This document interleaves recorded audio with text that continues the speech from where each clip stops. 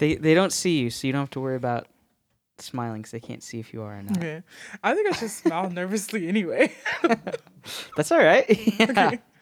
I sit here and talk to myself usually for an hour. So Yeah. we all got our thing.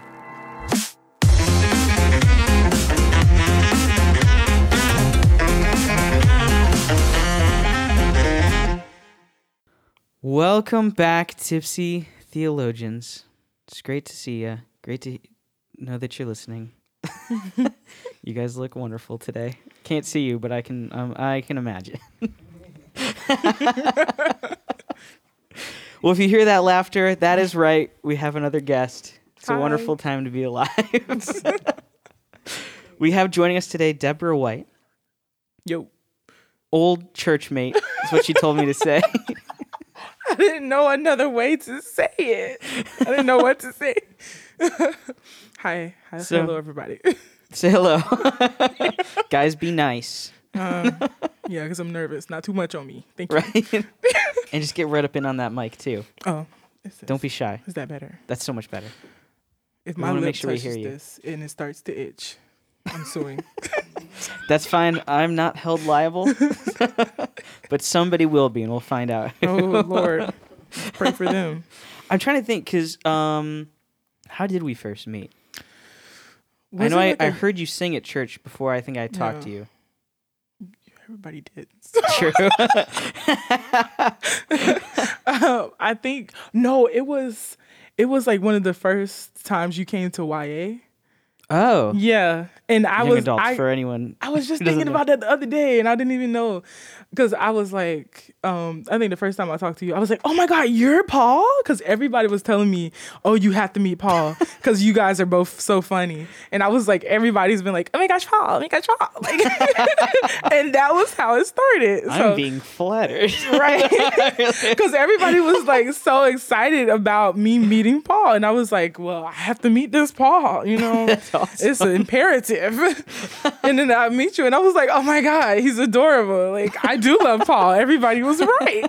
Like, oh my goodness. But I think that was like the first time. It was like because I think YA had just started, but you were like, I think you had came to like the second or third meeting. And so it was about like a month or so in. But yeah, that was like our first meeting. That's cool. Yeah. Dang. I think I kind of remember that now. Because I think I remember you saying, me, oh, you're Paul. Yeah. Yeah. And then you told me about how you slept on the floor, and I was the only one who got it. Oh, that's right. I was like, that was that night. It is very comfortable. Childhood trauma came in handy that one time. People still ask me if they're like, do you still sleep on the floor? I'm like, yeah, I do. It's quite comfortable. It is. I don't like how they try to shame you about it.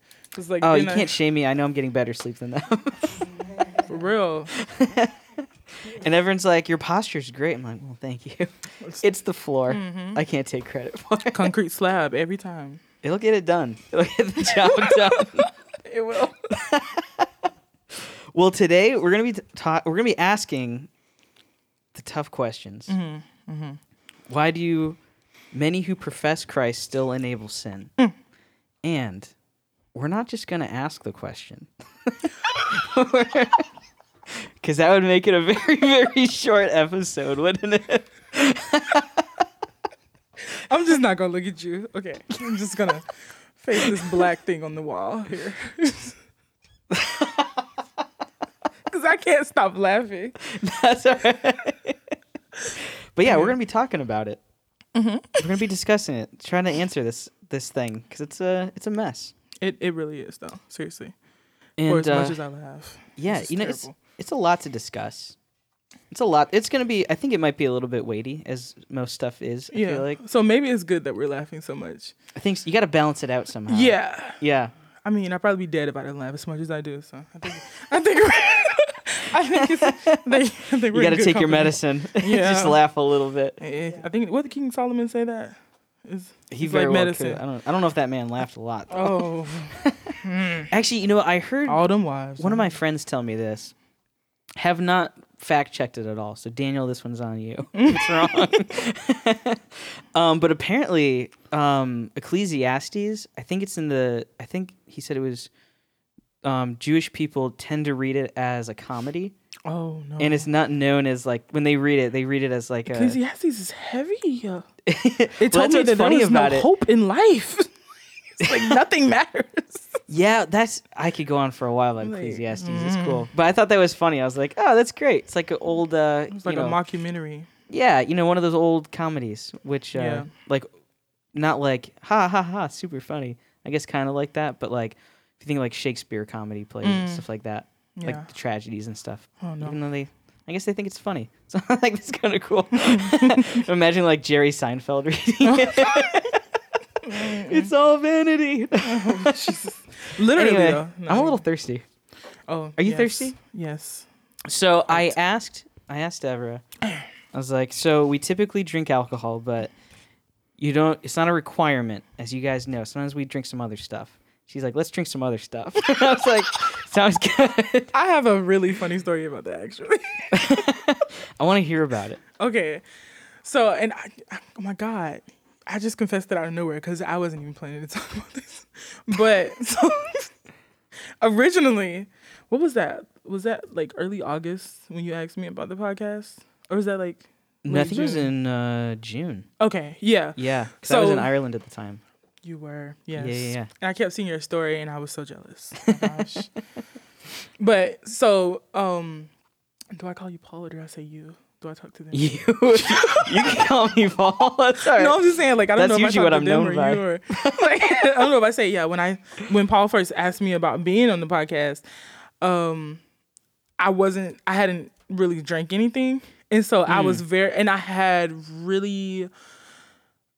I was kind of reevaluating a lot about my faith in the last few months since the beginning of this year. I really have been like really reevaluating my life and what I feel about everything and basing my feelings off of them being flesh and then what does God say. And so I hadn't really thought about like drinking. Hadn't gotten to that yet. And so and like I've come out of a very religious place in my life. Like I was in the same church for 19 years, grew up there, born and raised. But it was not really ran as a church. I'm like coming to more of the realization every day that it was like almost, unfortunately, more like a cult than anything. Oh, jeez. And so but it created like this weird religious spirit within me. And so God has been like breaking me out of that since I've been out of that since 2020, like 2020. Okay. But that's not the church I go to now. I was like, uh-oh. Yeah. No. It's not. Math in here. It's not. It was my childhood church.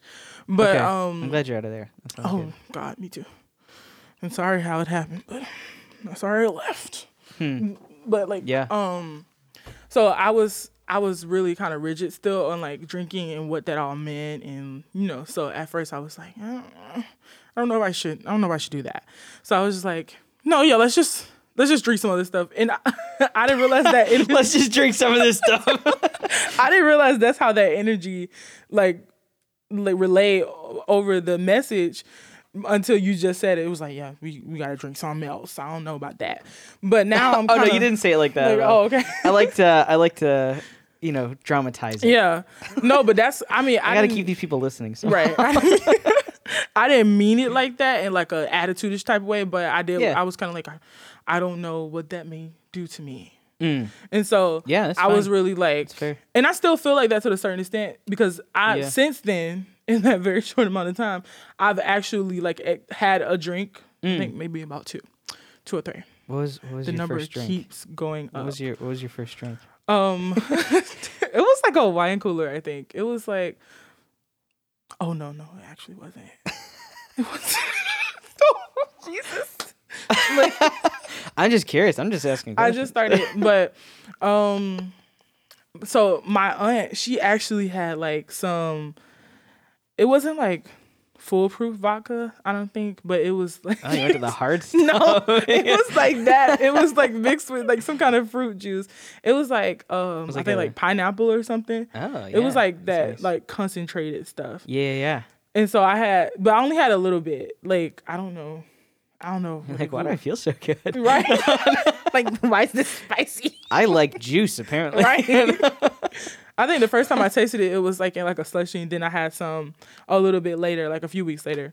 So that was like my first experience, and then after that, like I think I had like some kind of wine cooler. It was like, I don't know if it was rosé. It was like a white wine or something like that. Okay. Yeah. But yeah, Right on. it's okay.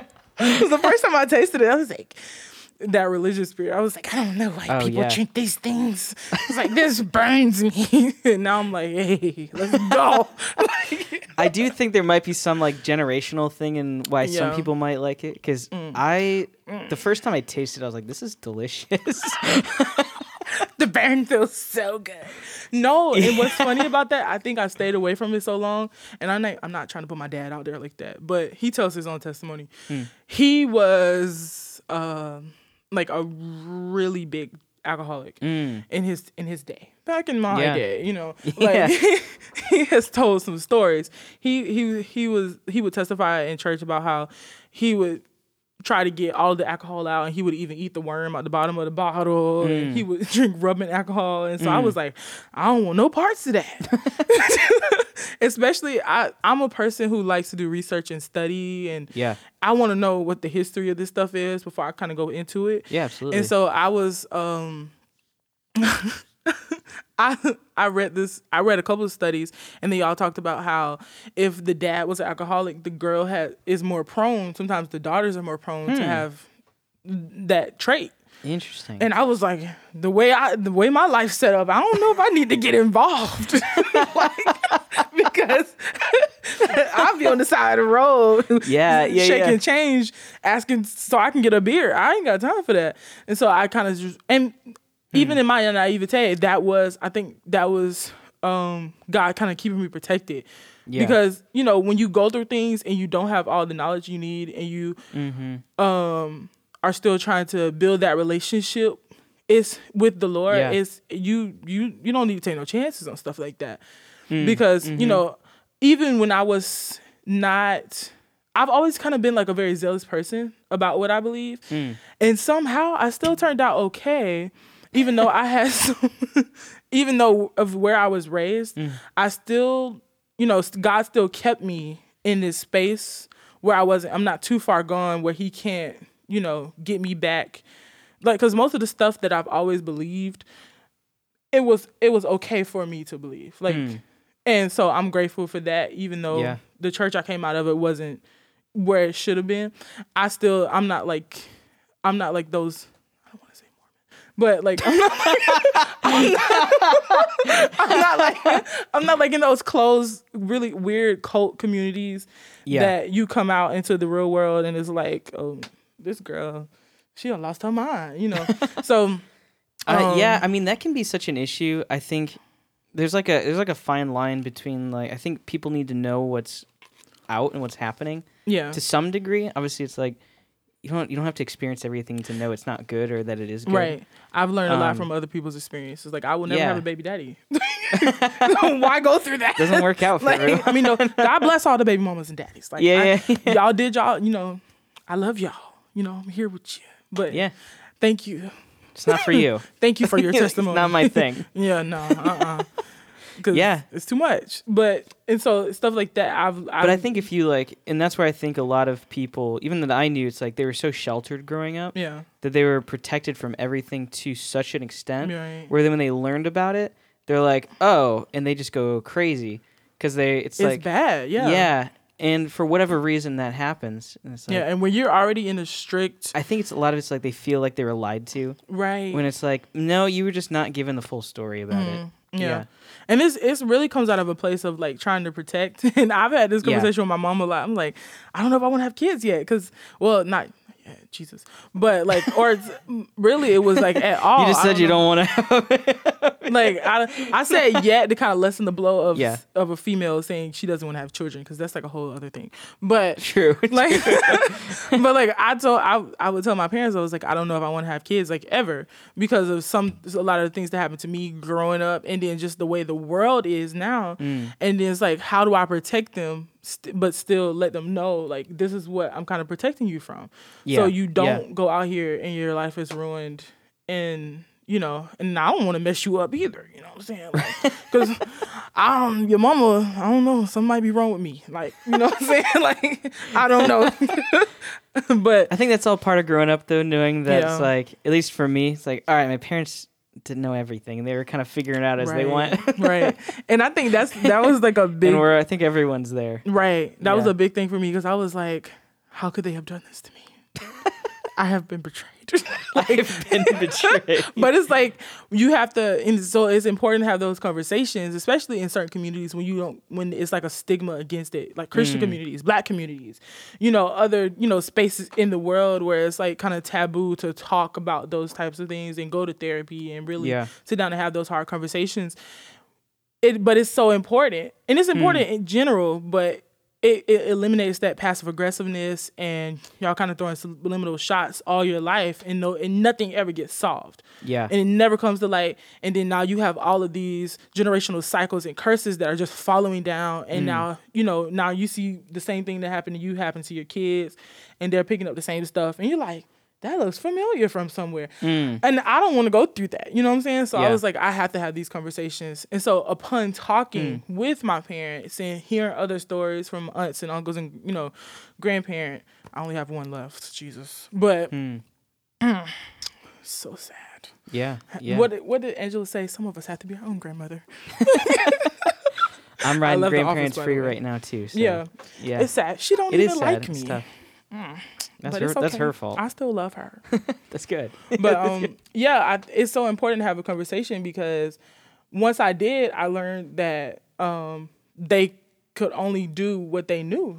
Right. You only know what you know. Yeah, and so you can't work outside of something that you don't have. I think that's the importance of making sure we really lean on God. But also, we have to give grace, because we're still, we're spirits in a human body, but we're still humans. We're human, real flesh and blood. Through and through, I'm still a human being. Yeah, I'm as much bleed. as I try. As soon as you cut me, I'm gonna bleed, like for real. And so I think that really kind of helps to be like, okay, I'll give you a little inch of grace. That's good. So yeah. I'm thirsty.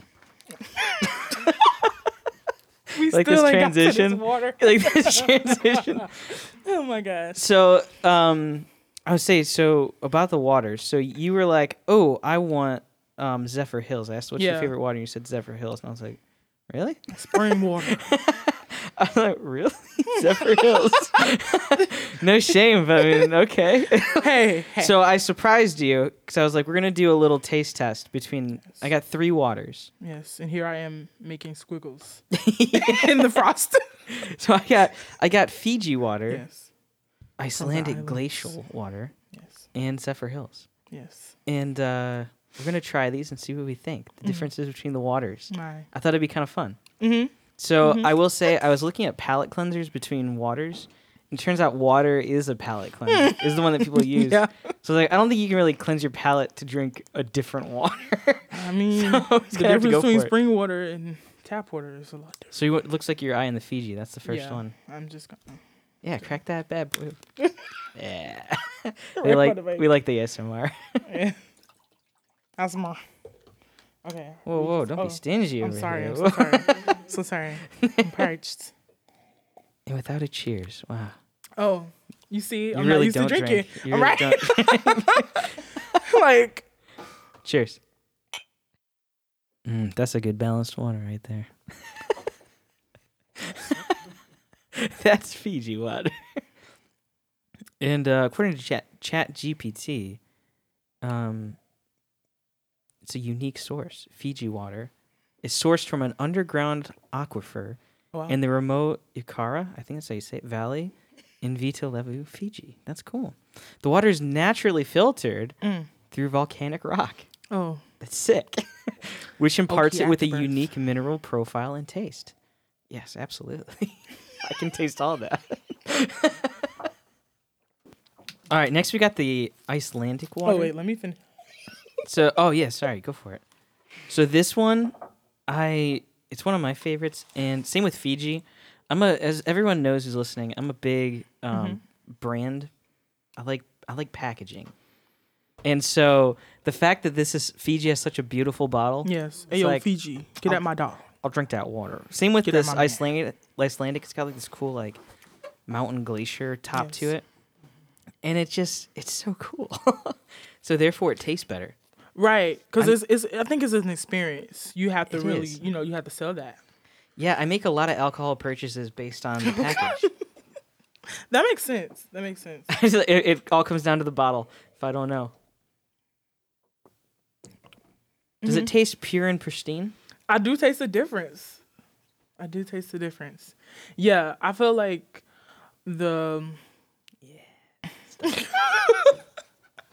I'm trying to think of how to describe it.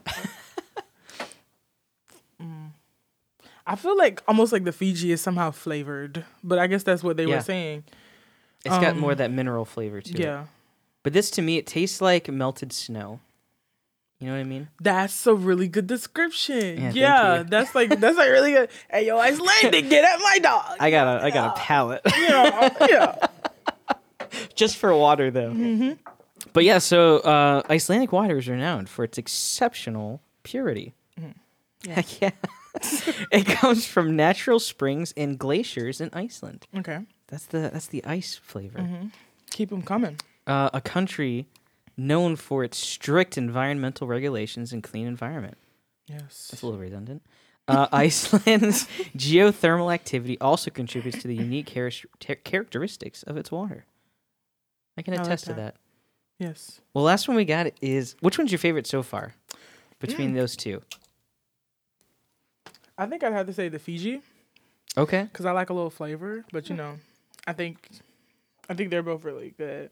If you can't get, or if you have it to spend on Fiji or Icelandic, I would definitely do that. But I feel like We got the Zephyr Hills. I feel like it's a good option for people who are shop at Walmart. Right. I've just now recently got on spring water.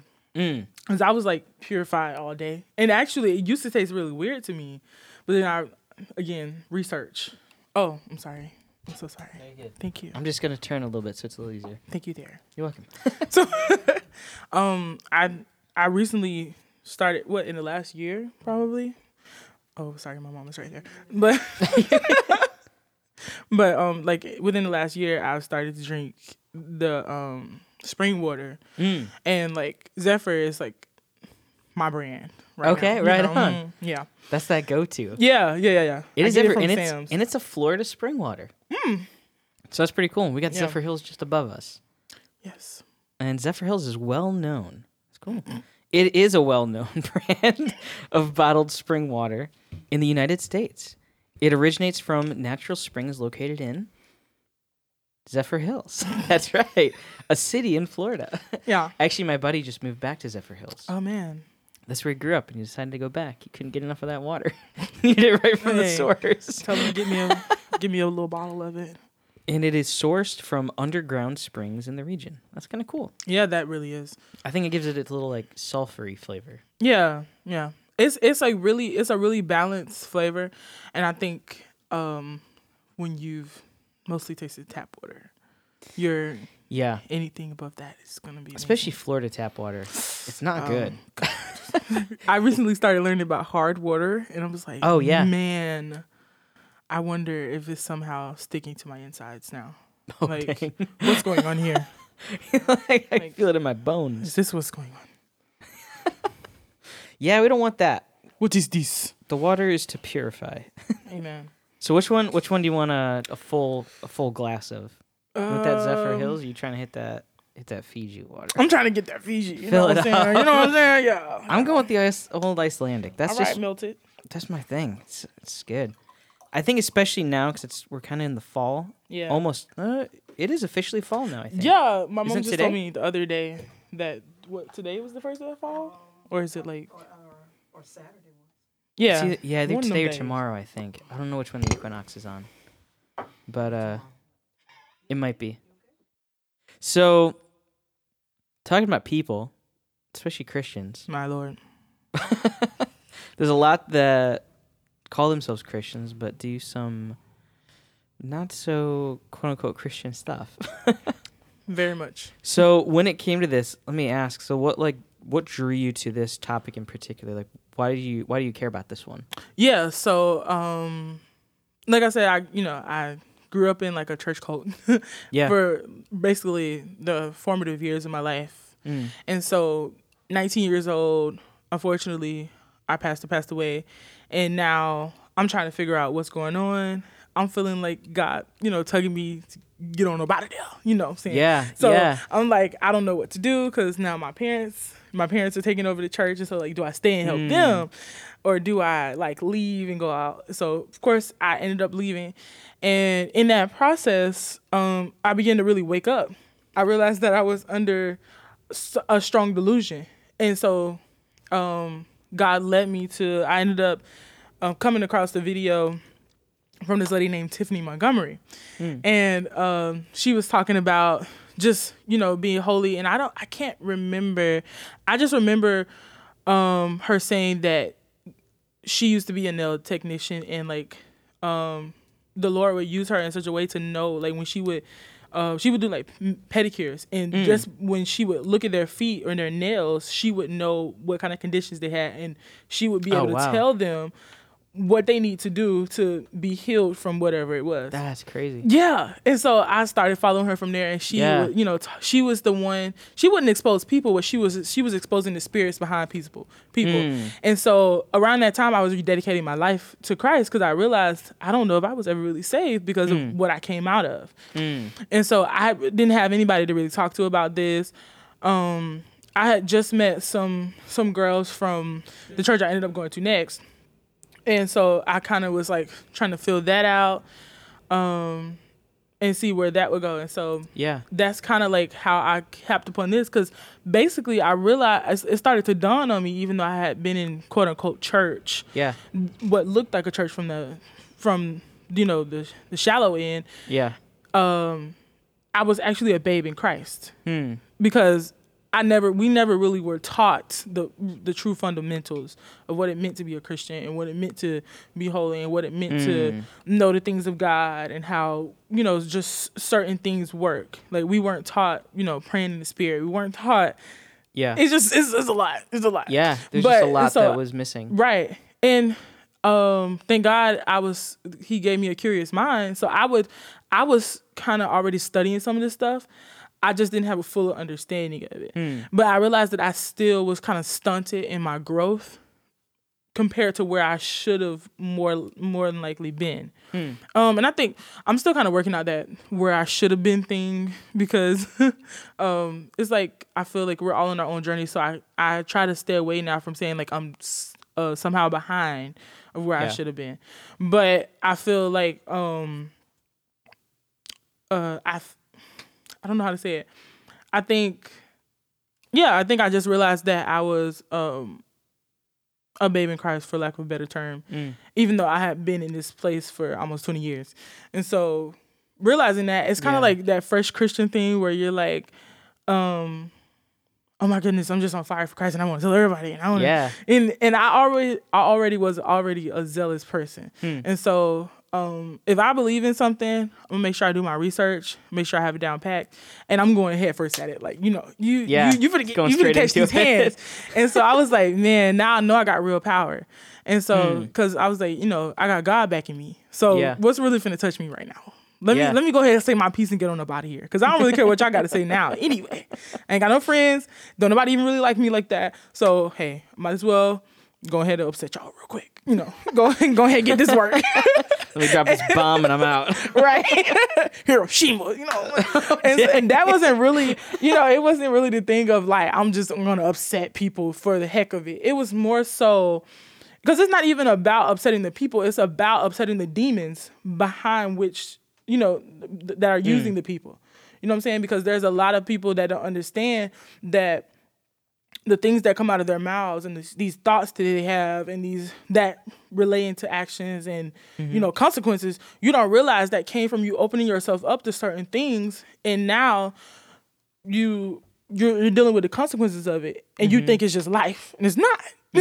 You opened yourself up to something, and now you're idolizing a different God, and you're preaching a different Jesus, and this is, a lot of people don't believe in curses and stuff like that's Old Testament, but the New Testament says you preach a different Jesus, that's a curse. And so I think once I learned that, even as what I consider myself as a babe in Christ, I was very much appalled because it reminded me of the trauma I went through at my childhood church. And so I was like, so it was kind of like a thing of, I don't want anybody else to go through this. More than it was, I wanted to upset people. I wanted to expose those demonic spirits behind these people and the things that they were saying, to really kind of yank them out of it. Yeah. And like, when you see things that remind you of what you had growing up. Right. Yeah. And so that was kind of my reasoning for why I kind of got into it. And it just really never left, that zealous spirit for truth. And it just grew. My curiosity grew. My wanting to like really understand the word grew, and the history behind it, because people don't understand that the Bible is such.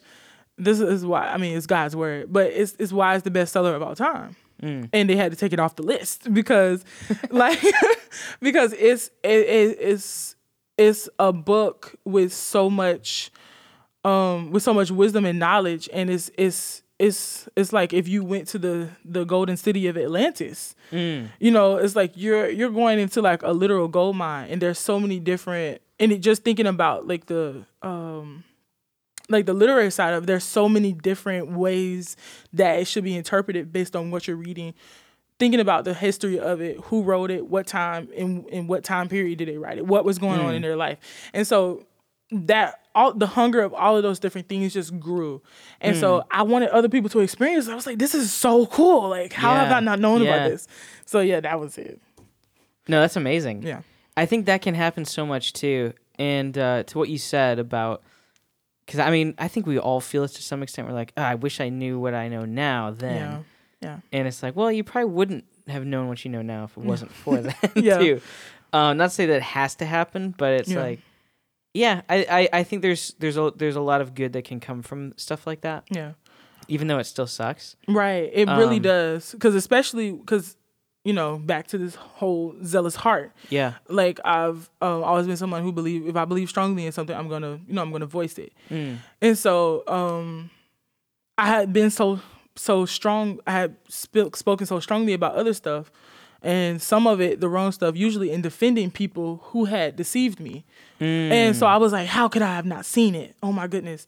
And the Lord had to really rein me in from beating myself up about it, because a lot of times he is showing us things and we choose not to listen because our love for people, our reverence for people instead of for God, it will dim our discernment. And then, if you have, certain spiritual gifts that give you an even deeper insight into it, like the gift of discerning of spirits, your love for somebody, your hope that, you're not being deceived, your hope to that this, whatever you're seeing is not really happening, it will dim your spiritual sight to what's actually going on. And so I think that's a lot of what happened. And to for me specifically, and for other people, even though I was really young still. Yeah. But yeah, I kept seeing, and I was like, oh my goodness, something has to be done.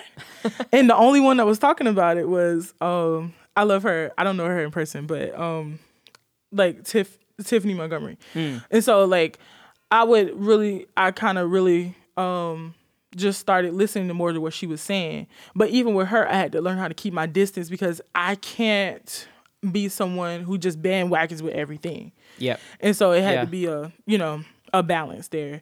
Yeah, and I had to understand that, okay, what are you being riled up by? Is this really, holy conviction or righteous indignation? That's the word. Is this really righteous indignation from the Lord, or are you are you just piped up because this lady talking with her chest? Like, which one? Right. Is it? Yeah. So- No, that's a great question because Yeah. I think a lot of times we get so excited about the emotional charge and we get motivated, and it's like, yeah, that's And it's so much it. overstimulation. But we don't go back to think like, does this go in line with what Yeah. Scripture has said? Yeah. That's where I think it's so important. That's what I usually try to tell people. I do this myself. It's like, yeah, like look at what Scripture says first, and then you get a second opinion. Right. And be like, Right. is how I'm reading this correct? Right. And I think that's something that I had to work on too, because people, once you start speaking out, people like to ask you, well, what do you think about this? Or what do you think about that? As if I should have. And I don't think they realize what they're actually asking, but it almost sounds as if they're saying, what is your personal opinion? But when we're talking about things as serious as salvation and eternity, because that's really what it boils down to when you're talking about where sin is going to get you or where righteousness is going to get you. You're talking about eternity, basically. And so not only your eternity, this Fiji trying to do me in. That volcano's boiling up. Not only your eternity, but the eternity of others. Like it's not just about you, or there will be once you get saved, you would just go on to heaven. If you weren't supposed to go ahead and grab somebody else out of the depths of hell, And so, I think it's very important for us to realize why we're doing what we're doing, and to make a decision to say, hey, it sounds cliche now. Good Lord, cliche. It sounds cliche, but for God I live and for God I'll die. Because what can you really do to me, right? Because this is not persecution. Yeah. Getting bullied online is not persecution. Like, it's not. Because some people are getting their heads cut off in other countries for having a Bible or for quoting John 3:16. It's not persecution. It's not. And so it's like, okay, you call me ugly. What? Or you think I should be quiet because I'm a woman and I shouldn't be talking. Okay. Should I cry? Do you want a cookie? What? Something Yeah, that I'd like a cookie. something that like, and so I'm just like, I might as well go ahead. Like, and I take it so seriously, and so I really pray about the things that I say and do, and that's why sometimes people don't hear from me for a while, and they'll be like, "Oh my God, you ain't really talked about it in a while." Yeah, because I had nothing to say. This isn't about me, Yeah. And so I think that's where it comes from. I feel like I talk so long in these responses. Oh my goodness. That's all right. We're here to hear you. We're here to hear you. Yeah, and I think it is important because actually, I think it's a cool topic. What we're gonna be what we're talking about, especially in light of the episode I just did with my good friend Adam Continenza, talking about the third commandment. And with that, to kind of summarize it, bring everyone here, where we kind of ended with that is looking at, I guess, rephrasing it in a better way. Sounds a little blasphemous to say, probably. Is Lord. It's the third commandment is speaking more against just like swearing, and it's speaking more to, if you're gonna profess Christ, you've got to represent Him well. You're representing the name of the Lord, and so whether that is, if we feel a calling to speak the gospel to somebody, if there's that moment, then it's like we need to represent Him well and do that. Or if it is when it comes down to like saying mean things about people, it's like you're not representing the Lord well when you do that if you're professing His name. Right. So it's like, yeah, those things are all important. If we're going to be like, yeah, I'm a Christian and you're ugly. I'm not pointing, I'm pointing at the door right now. Right. And it's like, well, that's not very nice. Right. Yeah. And also, is that a representation of what the Lord thinks about somebody? Right. I don't think He cares. No. I think the only reason, because people talk about that, about that there was a what distinction. I mean by that is not care how you look. Right. Right. Not like he's like, you can say whatever you want. I don't think so. But no, I think because people talk about how there's the distinction between, they talk about how King David was so great looking and Jesus was not someone you would take a second look at if you didn't know He was the Son of God. Right. But based, talking. David, he was probably a redhead too, which is right. Interesting. Let's not go into that right now. I'm not a redhead, so I got nothing. I just think it's love funny. Redheads. Oh I just love goodness. that he's a fiery boy. I know. Same with Solomon. Yeah. I think Get that red hair. Yeah, I think people They feel like they have justification to say that people are ugly or not because the Bible made a distinction, but they don't realize God is practical. And so his word is going to reflect that. Like, Yeah. you know what I'm saying? So I think that's one of the only reasons, because people try to use that as a justification for saying like, oh, you know, you're instead of just saying you're not my type, you're not my preference, because we're all, you know, we all are beautiful to God. We all look good to somebody. And so Yeah. I think we have to really take that into account. Like, yeah, is this really representing God? And I really try to make sure I'm not falling into a religious spirit when I think of that, but also giving myself a short leash to say, hey, you need to make sure that you're checking everything at the door. Absolutely. So I think what's important when we're talking about is let's make sure we kind of define a little bit of what we're discussing. So, because I did an episode probably like a year or two ago talking about, it must have been 2 years ago now, it's crazy, talking about Christianese, if you're familiar with that term. Oh, yeah. It's kind of gross. And the danger in that of being, we can often use Christian sounding words. Yeah. We have no idea what they actually mean. So let's take the time to be like, hey, let's define this word. Right. So we all know what we're talking about. So when we do that, so when we say profess Christ, that one's probably pretty straightforward, but like, what does that mean? So I guess I'll just start with the basics about what it means to profess Christ. For me, and what I've understood about it is, the first thing is your heart posture being right. You know, because the Bible says in Romans 8, 9, and 10, if you believe in your heart, you confess with your mouth that Jesus Christ is Lord, you're safe. So I believe definitely having your heart posture right, and that inward heart posture towards God, and then the outward expression of it, which is, you know, baptism, and also declaring like, this is my God, this is who I serve, and I'm rocking with him. You know what I'm saying? And so that also goes into witnessing and spreading the gospel of Jesus Christ. And then, you know, with that, you have what we're called to do, which is our main thing, our main purpose as humans, all of us, is to worship God. And he says, I'm spirit, so you have to worship me in spirit and in truth. And so that goes into what it means to have a silhouette or breath, because that's what spirit, that's like the definition of what spirit is the breath and the silhouette. And when you think about the Spirit of God, he's called the Ruach. I think I can't pronounce the other word. I know it, but I can't pronounce it, so I don't want to mess it up. But it's the Ruach. I think it's Hakadesh. Oh God, if I'm saying it wrong, I'm sorry. I don't know that word, but I know Ruach. But yeah, like, and so that's the Hebrew term for who the Spirit of God is. But when it concerns us, is our silhouette. And so if you can kind of think of it as someone saying, oh my goodness, I love your spirit. And so basically they're saying your essence, your personality.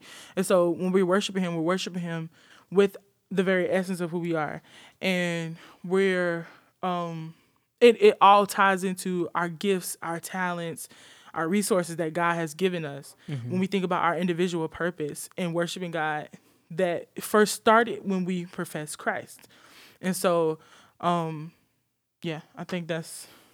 Yeah, and I think with those verses you brought up too, there's definitely like a two-pronged side of that when it talks about, what is it, like, how do you become saved? Yeah. One part of that is professing. Yeah. The other part of that is getting your heart right. Right. I think that's why people don't understand God is very practical, and so he's not going to do anything out of order. And it's kind of like, I hate when people put verses out of order. Like, that need to be that he says this and this and this.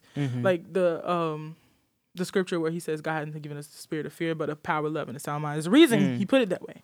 And so I feel like it's the same thing with making sure your heart posture is right, so you don't make the error of saying something with your mouth, but your heart is far from him. Yeah. And so I think it's important for us to make sure that our heart posture is right. And then it is important for us to profess, because then he said, if you don't confess me in front of others, I'm not going to confess you in front of my Father. And if you do, I'm going to confess you in front of my Father. And so we have to be careful of both of those things. They go hand in hand. It's like it's one right with the other. Yeah, and I think that's part of it where, thank the Lord, I'm not in charge of it. But it's like, yeah, there's a lot of people that profess but don't believe. Yeah. Which is sad.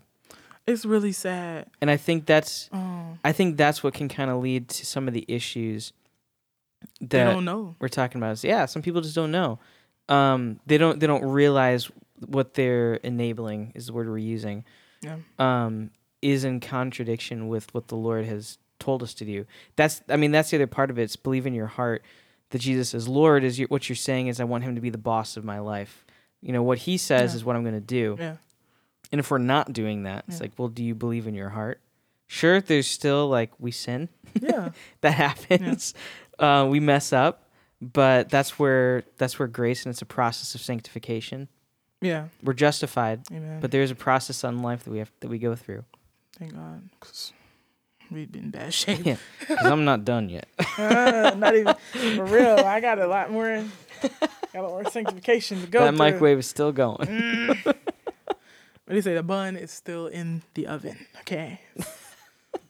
That thing is ugly. I'm not pregnant, though.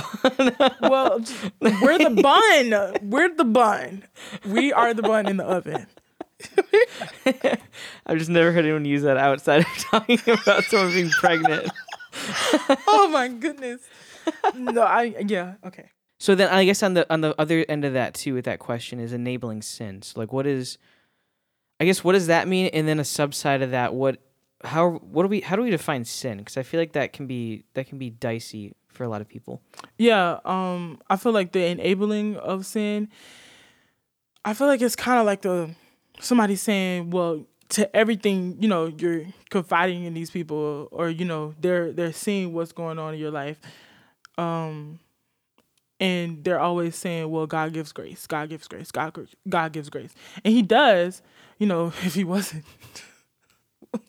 we'd be in that volcano with Fiji water. Maybe some Fiji water. But no, like he does definitely give grace. Very merciful. So you're saying God. when people abuse the idea of right, when they abuse the idea of what the grace of God actually means, some people would call that. I think cheap grace is the one that. Oh, I've never heard of that. Yeah. Oh wow. Don't quote me on that. I'm pretty sure that's right. But it's the idea of like it doesn't really matter. It can just kind of right. It's kind of like that. I'm trying to put y'all out there, Baptist, but it's kind of like that. Once saved, always saved. I can do whatever I want because we're under a grace dispensation type thing. Like we're under a new dispensation. I can sleep around. I can beat up my body with drugs. I can get drunk every night. And depends on which Baptist denomination there is. Right. I just know of the general. I just know the way I came up. So I'm sorry That's fair. I'm sorry. I'm so sorry. You can say whatever you want. But, it doesn't bother me. I just don't want anybody to feel like, dang, she's just grouping us all together. I guess from my point of view, what I've heard and seen from the Baptists that I know. Oh, yeah, sure. Yeah. But yeah. So and I'm sure other people feel like that. Oh, once saved, always saved. I can do whatever I want. Mm-hmm. So it's kind of like a general thing, but I think it's important for us to realize the importance of God's grace, and the reason that we have access to it is because of what Christ did. And I think so. I think always saying God gives grace, God gives grace, God gives grace without context of what that actually means, so that conviction can come through the Holy Spirit in those moments without being wise counsel to that person. So, praying and making sure you're with God. And so what you say is actually coming from him through the Holy Spirit. And then also admonishing them to do better. Because, the Bible says that we can judge righteously. We're judging off of righteous judgment. We're judging by the word of God, through the leading of the Holy Spirit. So we're not saying, oh my God, you're going straight to hell and we're condemning you. But we're just saying, hey, that was wrong. You shouldn't have done that. God is giving you grace, to get it together. But hey, you need to have people help you be more accountable if you can't do it by yourself, or you need to take these steps to be more. You have to, it's about, admonishing them, because that's what we do when we witness and we spread the gospel of Jesus Christ. I'm so sorry. It's like I'm back in church. No, because I heard the alarm. That's why I started. That's all. There's always the one phone going off. Always. Oh my goodness. It's okay. It's okay. No, you're good. It's all right. But yeah, we're admonishing people to look at Christ. It's not like that whole thing of repent or perish. Like, we're not outside beating people with rocks and stuff, But we're saying, like, we're admonishing them to. I mean, come on, It's like, because if you don't, we understand. Once you understand the price that Jesus paid, it helps you. We will never fully understand because we're not in his shoes, but it helps you to better understand the seriousness and the weight of it, and then that helps you understand what eternity means. Yeah, there's no time. Yeah, you're just there. And so it's like, if you don't get it, like, at a certain point, there's nothing that you can do. And I guess to wrap that up, I watched I always want to call him Doctor Pastor Jesse Duplantis. He was talking about his time in heaven, and a part of it he was saying that he talked to Jesus, and Jesus told him that his worst day hadn't come yet. Now this is all alleged, you guys. So I just want you to I ain't trying to call him a liar. I'm just saying, But I thought it was very everybody, so. Right. Oh, you have to. But I thought it was very interesting. He said, Jesus was telling him, my worst day is still ahead of me, because I won't get to be their savior once I come back. If they haven't accepted me already, I'll have to be their judge. And he said that Jesus told him that when he has to wipe away all tears, he has to wipe away his tear as well. And when he wipes it away, that's the end of it.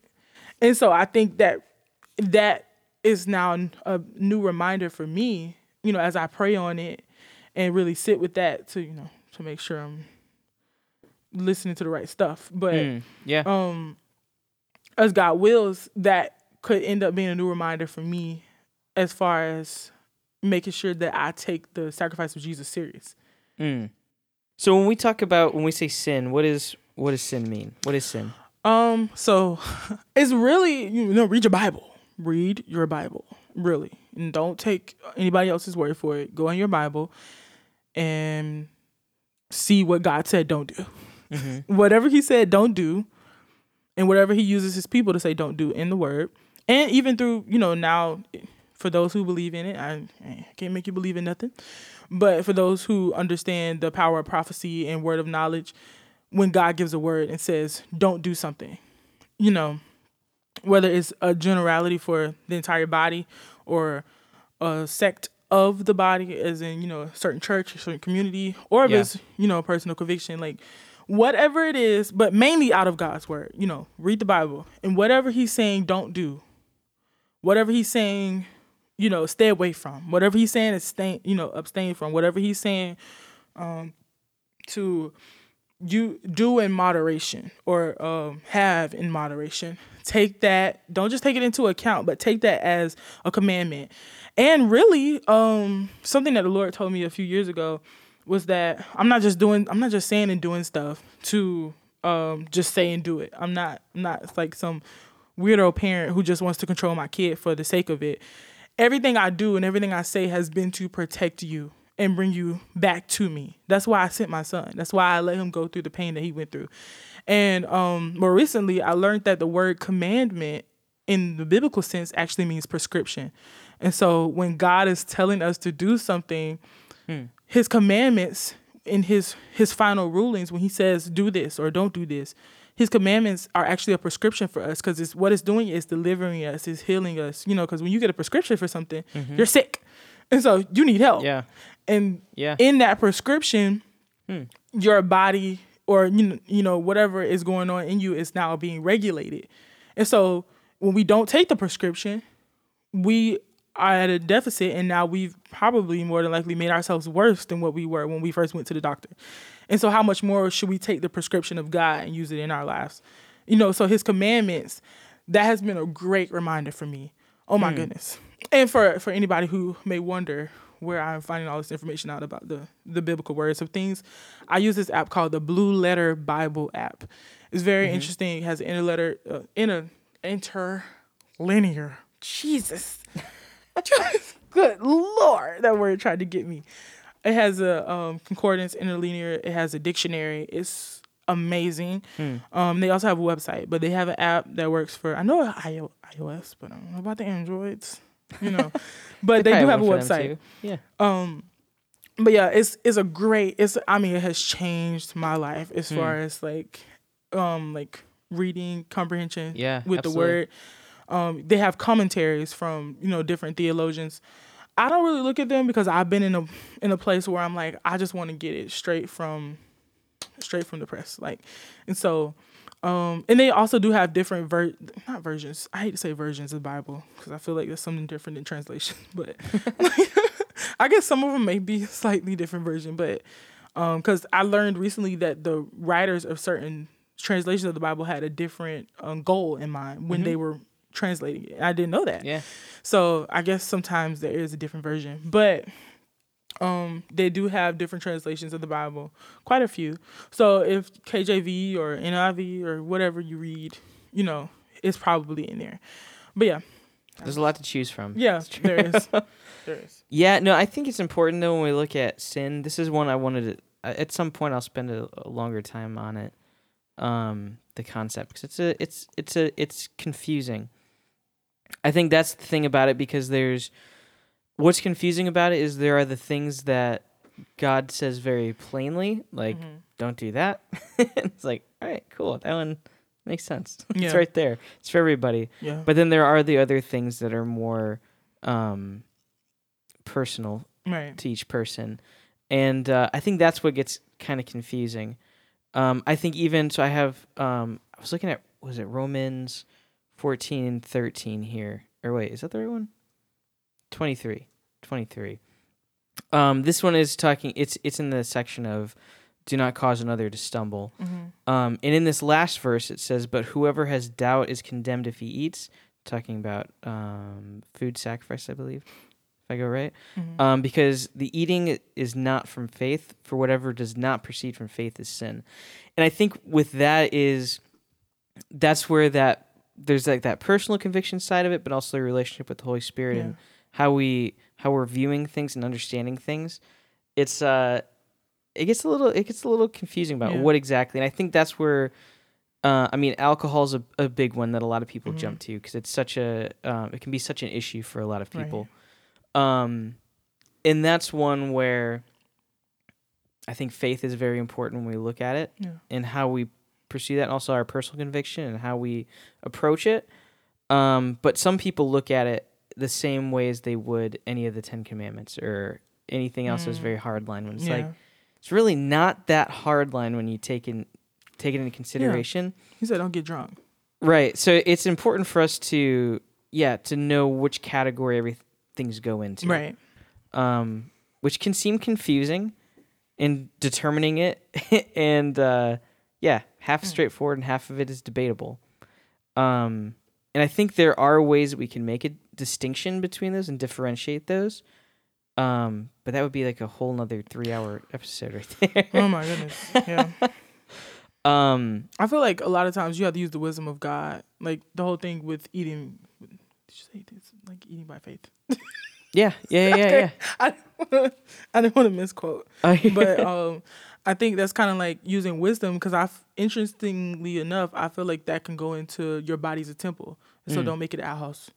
Don't make it a Burger King. Don't make it a fast food joint when it's a temple of the Holy Spirit to be used and operated out of through Him. Because when you're in a place where you're unhealthy, and I can speak to this because I am fat. When you're in a place where you are unhealthy, I have a better relationship with food now. That's good. That's good. So I'm okay. I'm doing much better. But when you're in a place when you're unhealthy, you cannot do what you're supposed to be doing. And I realize that more and more as I'm on a health journey, not just trying to lose weight, but really just, like actually eating healthy, because you can't outwork a bad diet. So all the other stuff, I can lift all the weights I want to, but them cheeseburgers got to go. You know what I'm saying? Like, they're so good. But I actually I think, it goes into a lot of different stuff. I'm not going to go into that. Oh my God. I almost went off into a tangent. I felt it coming. The Lord kept my mind. But I think it's really about using wisdom.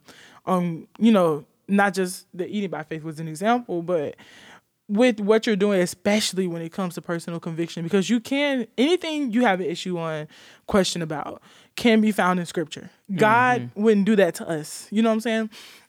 But a lot of times we have to also, especially when it comes to personal conviction, we have to lean on Holy Spirit and say, okay, I need you to lead me to what I need to do in this situation, who I need to talk to, what I need to research, what I need to implement, what accountability I need to have placed already.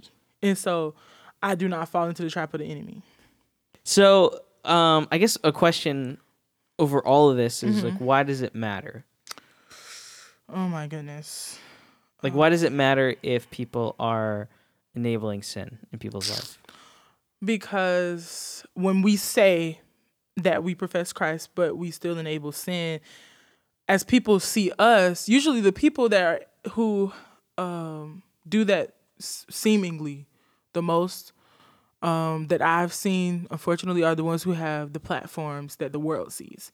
And so I feel like even everyday people do it who don't have as much influence as people with big platforms, but musical artists who are Christian and gospel, and people who are ministers and pastors and evangelists and Christian, the whole thing of this new wave of quote unquote Christian influencers on Instagram, TikTok, and Facebook and all this different stuff. And when people out in the world see these people, quote unquote Christians, who are professing Christ, but they're on their God gives grace rant instead of on their repent or perish, and making sure that we cry loud and spare not.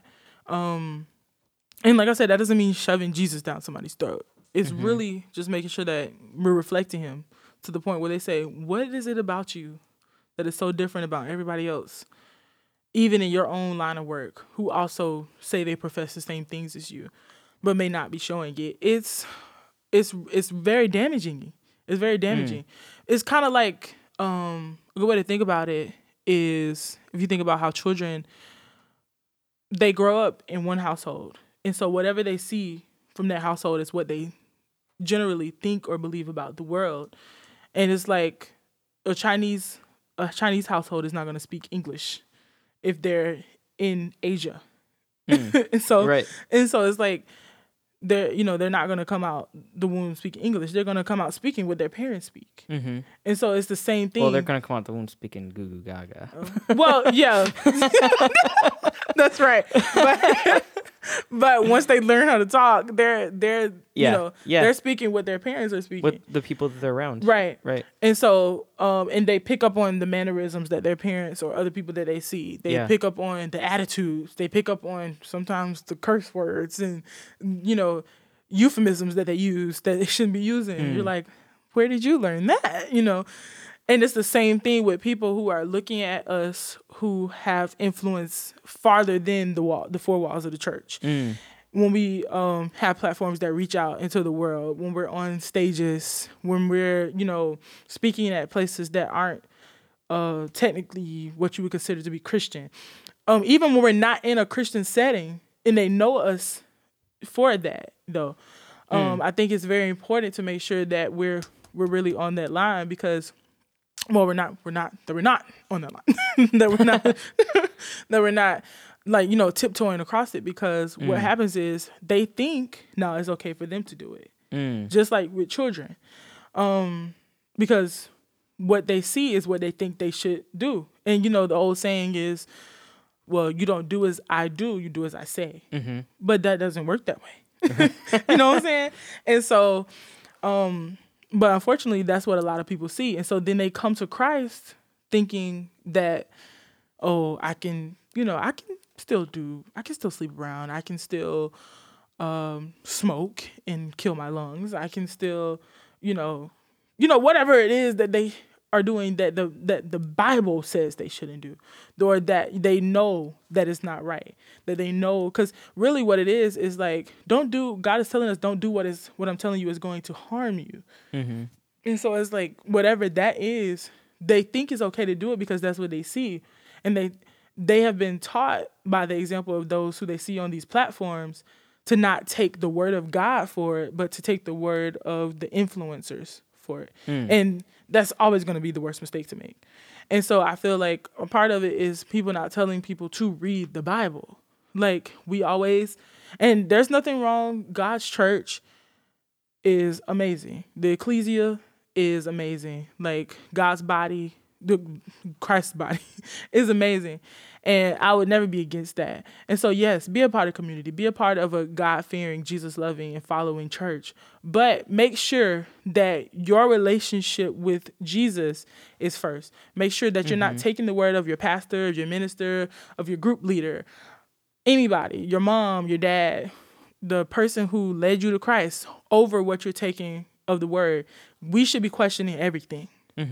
We should, just like children, we should be questioning everything. You know how kids say, well, why does this happen? And the first few times you're kind of like, well, you know, you're happy about it because, oh my goodness, they're asking questions. But by that seventh time, you're like, I'm going to punch you like Baxter off of this bridge if you don't leave me alone. You know? Like, but it's still good that they're asking questions because it's like, but that's how we should all be. We should always be asking questions. Why are we taking their word for it? What if they're lying? What if they don't know? What if they just don't know? What if they didn't do their research right? What if they're wrong?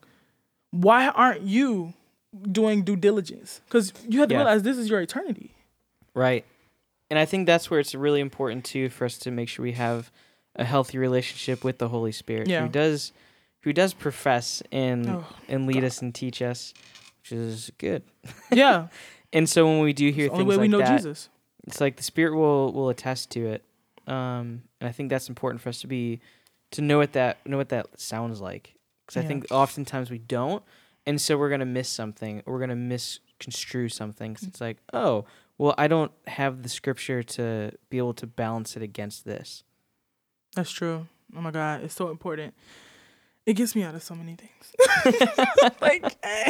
And I will say it is important as well to be around people, if it's a church, if it's friends, whatever it is, to be with people that you trust. Yeah. Because I will say it's like having to sit and like not just being comfortable. I mean, that's, at least for me, like I know when I was looking for new churches, it was exhausting. So it's like you're listening to everyone and like, can I just take what he says? Right. And I think it's important for us to get to a point, and that's where it's good to find a good church and know who your pastor is. Yeah. And know who the leaders are to some extent. So that way it's like, all right, I can go on a Sunday morning and just be fed by what they're saying. Yeah. I can listen and receive it, and trust that the Spirit is going to be like, oh, right. whoa, what's that? Right, what's going on here? And now you got to be on alert. You know, preachers are salesmen. And so that is what, in any type of way, they have trained to do. They're trained to sell you a good experience and a good word. That's some of the basis of it. And that's not all of it, especially when you're actually working for God, but there's a lot of it. Who wants a boring preacher? Nobody's going to listen. Right. And so that doesn't mean, theatrics, but it does mean that they're engaging, and they're they're going to be sometimes dramatic, and they're going to be using jokes, and they're using their life as a testimony. They're using their life in the word. And so, but all of that sometimes can be a distraction, because you're saying, oh my God, I love their candor. Oh my God, I love what they're saying here. Oh, they must be right. But where does it line up with the word? Yeah. And how are we taking that into our lives and, applying it when it does? Yeah, and in order for that to happen, we need to be reading the Bible in our own time, so that way we know if it's going to align or not. Reading, studying, and meditating. They're all 3 different things. Yeah, and it's true. Right, and you can't really they all build on top of another. Like, and I think meditating is the most, interesting, because it actually means so many different things. And yeah. Because you would think it just means like I'm just supposed to sit here and think on it, but it also means to roar, and it means to think on repetitively and repeat repetitively. Like I'm not just thinking on it, but I'm also repeating His word. I'm meditating on it. It's like I'm soaking in it. Yeah. And so I think that's really letting powerful. it marinate. Yeah, literally. Love that word. But yeah, It's a good word. I like it. did I say marinate? I don't know if you. I thought I heard you say it. Oh, okay. If not, it came to my head. And so I think it's important for us to be. I mean, at the end of this, it sounds like it's really important to be in the Word and to be around people that you can trust. But then at the same time, it's like knowing where your heart aligns, and professing that rightly. Right. Is that fair to say? Yeah. And I think that's where where's your belief in faith is. I think that's where that comes in. So what's the difference between belief and faith? So basically, faith in the Greek actually means relating to Christ.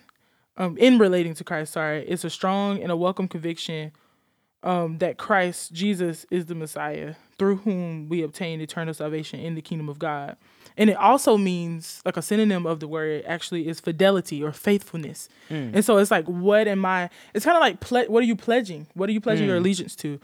What are you pledging your fidelity to? Kind of like if you think about, I love medieval movies. And so like when you think about those times, they gave their fidelity to the king or to the Lord of that region or that country or that space. Yeah. And so it's like my allegiance, my fidelity goes to Jesus Christ. And so I have to make sure that my belief is in line with what I'm trusting my soul to, because that's really what it comes down to.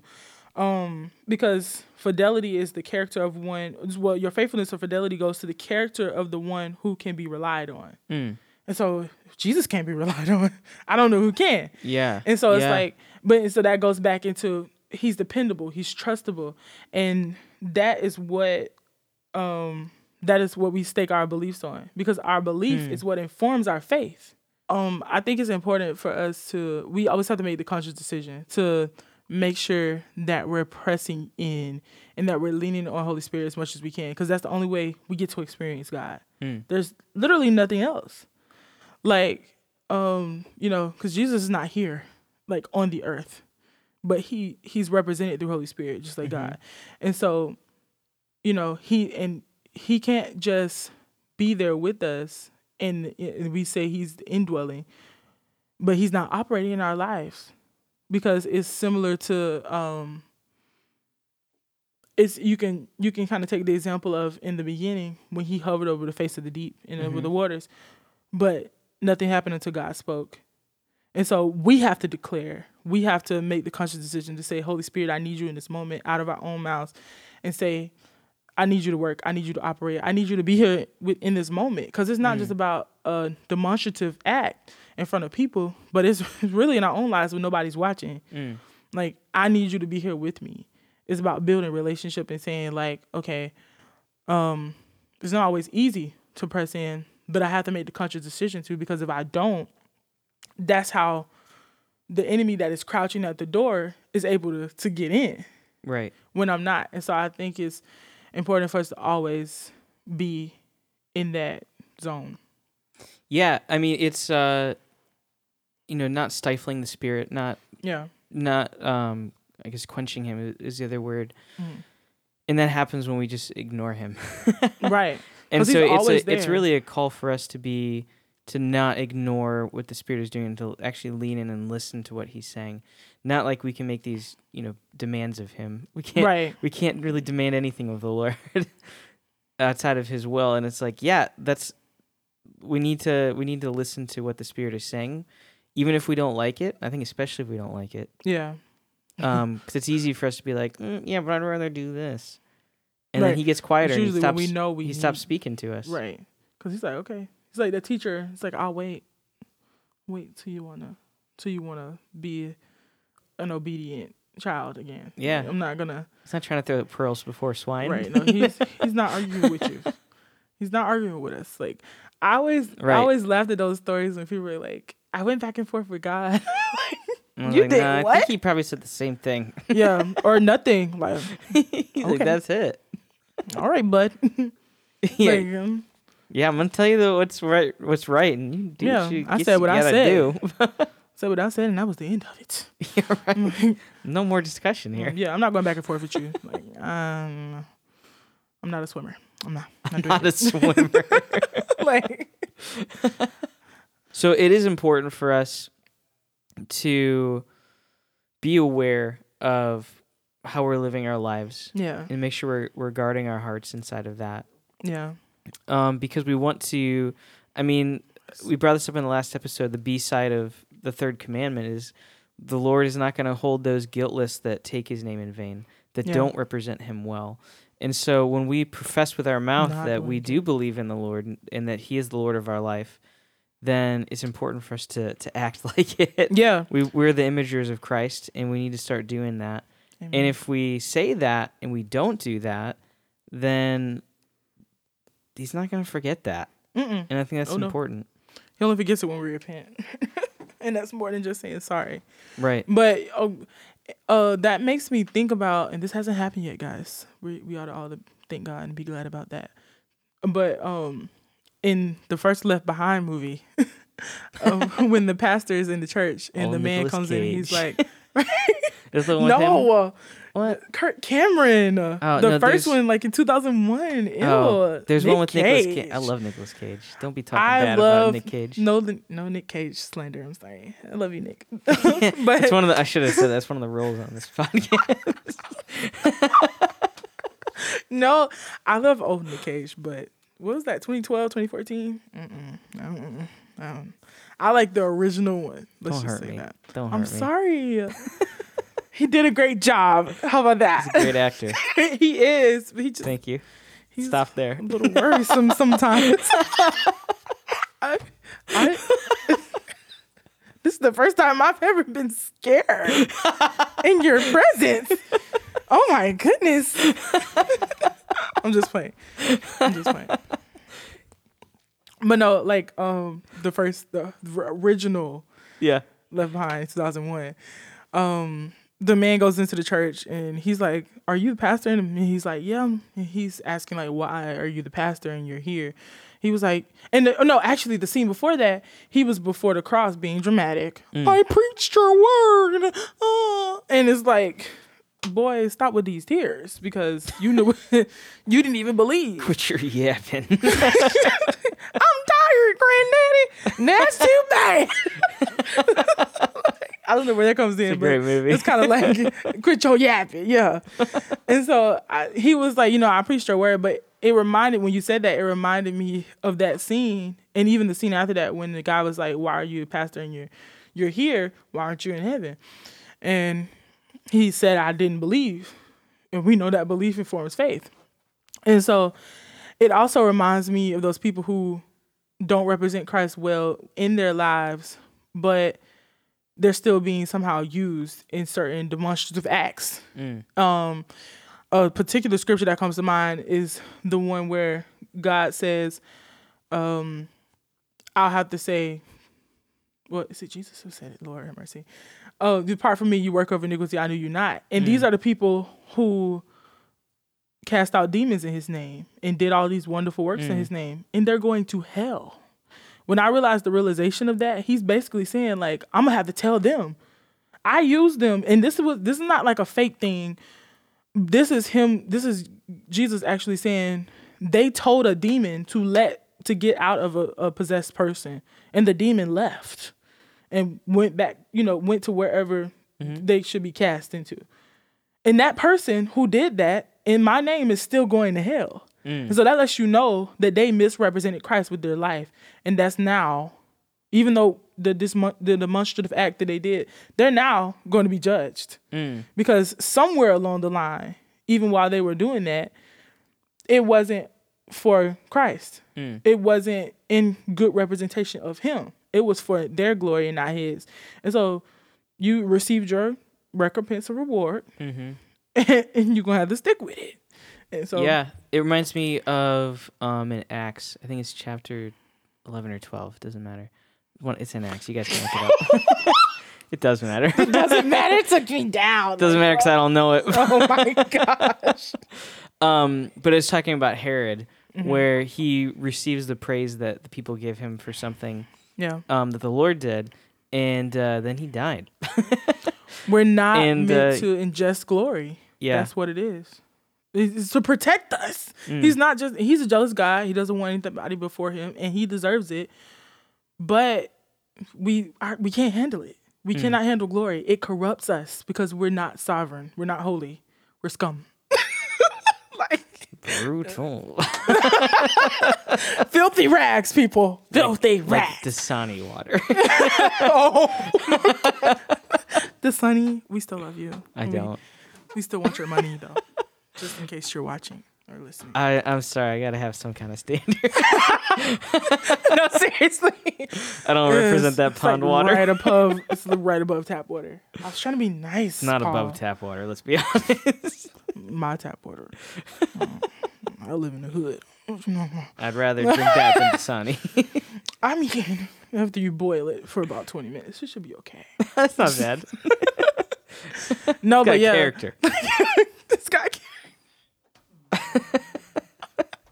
No. So, as we're wrapping up here, do you have any final thoughts you'd like to... So, a big thing about making sure that we're not enabling sin and that, like I said, it's not about shoving Jesus down somebody's throat. It's really just about first of all, our lives being an example. We have to make sure that our basis of truth is actually truth. And we know that Jesus says in the word that he is the way, the truth, and the life. And even in John chapter 14, verse 6, God is letting us know that he wants us to have the knowledge of the truth, which is Jesus. And so basically the knowledge of the truth is just knowing who Jesus is. And then with that knowledge that we now have, it's important for us to proclaim it, which is also a part of professing Christ.